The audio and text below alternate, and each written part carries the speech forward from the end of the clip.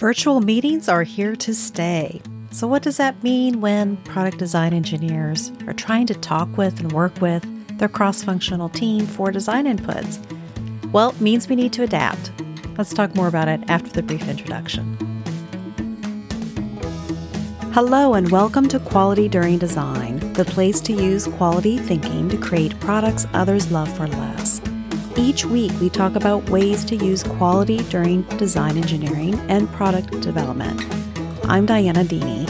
I'm a senior-level quality professional and engineer with over 20 years of experience in manufacturing and design. Listen in and then join us. Visit qualityduringdesign.com. Virtual meetings are not going away. Our teammates are scattered in different locations, and the virtual meeting tools are becoming more commonplace and more useful, different integrations. Virtual meetings are just here to stay. By virtual meetings, I mean things like Zoom meetings, where we're getting online, showing our faces on camera and talking. A lot of people in the engineering community complain about virtual meetings. And actually, it's not just the engineering community. There's a lot of people that complain about virtual meetings, that they're not as good as in-person meetings. And sometimes there is something to say about that.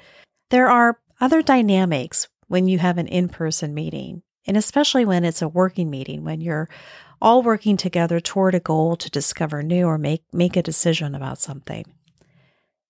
And when we can and it makes sense, we should definitely be able to have in-person meetings. But the chances that it makes sense and we'll be able to do it is becoming less and less. A big part of quality during design is being able to work with our cross-functional teammates to get design inputs about our new product development. And a lot of that is centered around some structured working meetings, structured brainstorming, meetings where we know we want to have this particular goal and we have a certain roadmap that we're going to take in order to get there.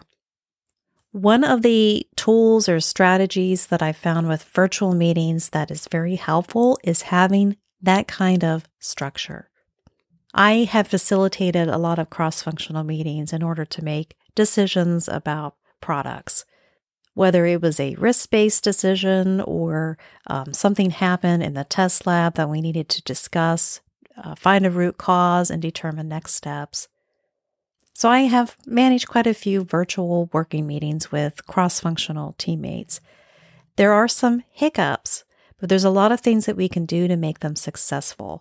And one of those things, honestly, is to become known for being consistent, staying on time, and facilitating the meetings so that things happen. When you're able to consistently do this with your cross-functional team, they are more ready to join you in a working meeting and be able to participate to meet the goals because they understand that something's going to happen. Especially if you're a product design engineer wanting to get information from them knowing and trusting that you have a plan and you're going to facilitate this meeting and stay within the time frame is going to be a big benefit for you to be able to get design inputs. So how do you demonstrate that consistency and gain that trust with your cross-functional team with virtual meetings? Well, I guess consistency is the key. You want to have a goal. You want to be able to say, we are here now. I've done some preliminary analyses, and I need to talk with my team about these specific things in order to reach this goal. So you're setting the goal, and you're also setting the agenda. These are the things that we need to talk about.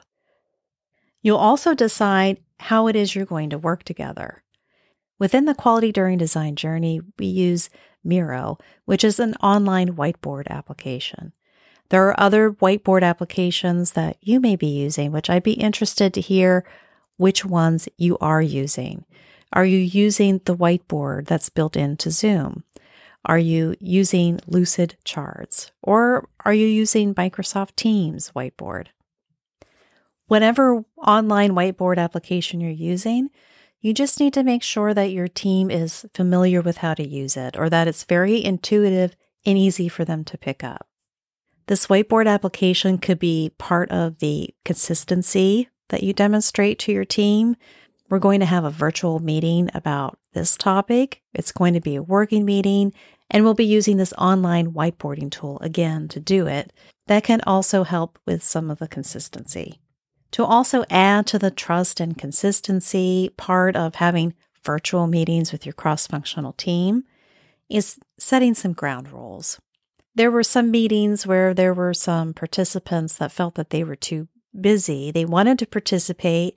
They wanted to have their opinions weighed into the decisions that were made, but they would take the call on their cell phone outside on a busy street while they were waiting for an Uber driver.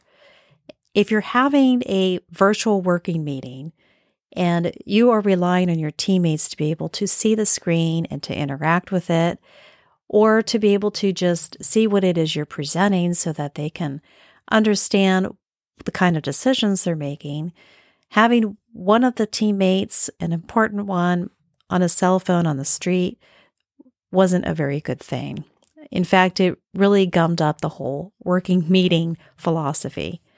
And these ground rules don't have to be for all the meetings that you hold all the time, but for these specific working meetings, you may need to set up some ground rules that everybody agrees with, that they will be able to view the screen that's being presented, and that they will be in a place where they can use a mouse, type, and interact with the online whiteboard application, that they've logged in ahead of time and checked out the whiteboard application. Maybe you would want to set aside a separate introductory meeting to be available just to show them how to use it, and be prepared to be able to participate with both discussion and listening, and also viewing and reading the text that is on the virtual whiteboard. These kind of ground rules and an understanding of how you're expecting your teammates to be able to show up and interact during these meetings can go a long way to having a successful one. So what's today's insight? Virtual meetings are here. We should really pick out a virtual whiteboard or an online team meeting application that we are going to get comfortable using, that our company supports, and that the rest of our team will be able to use and have a little bit of fun with.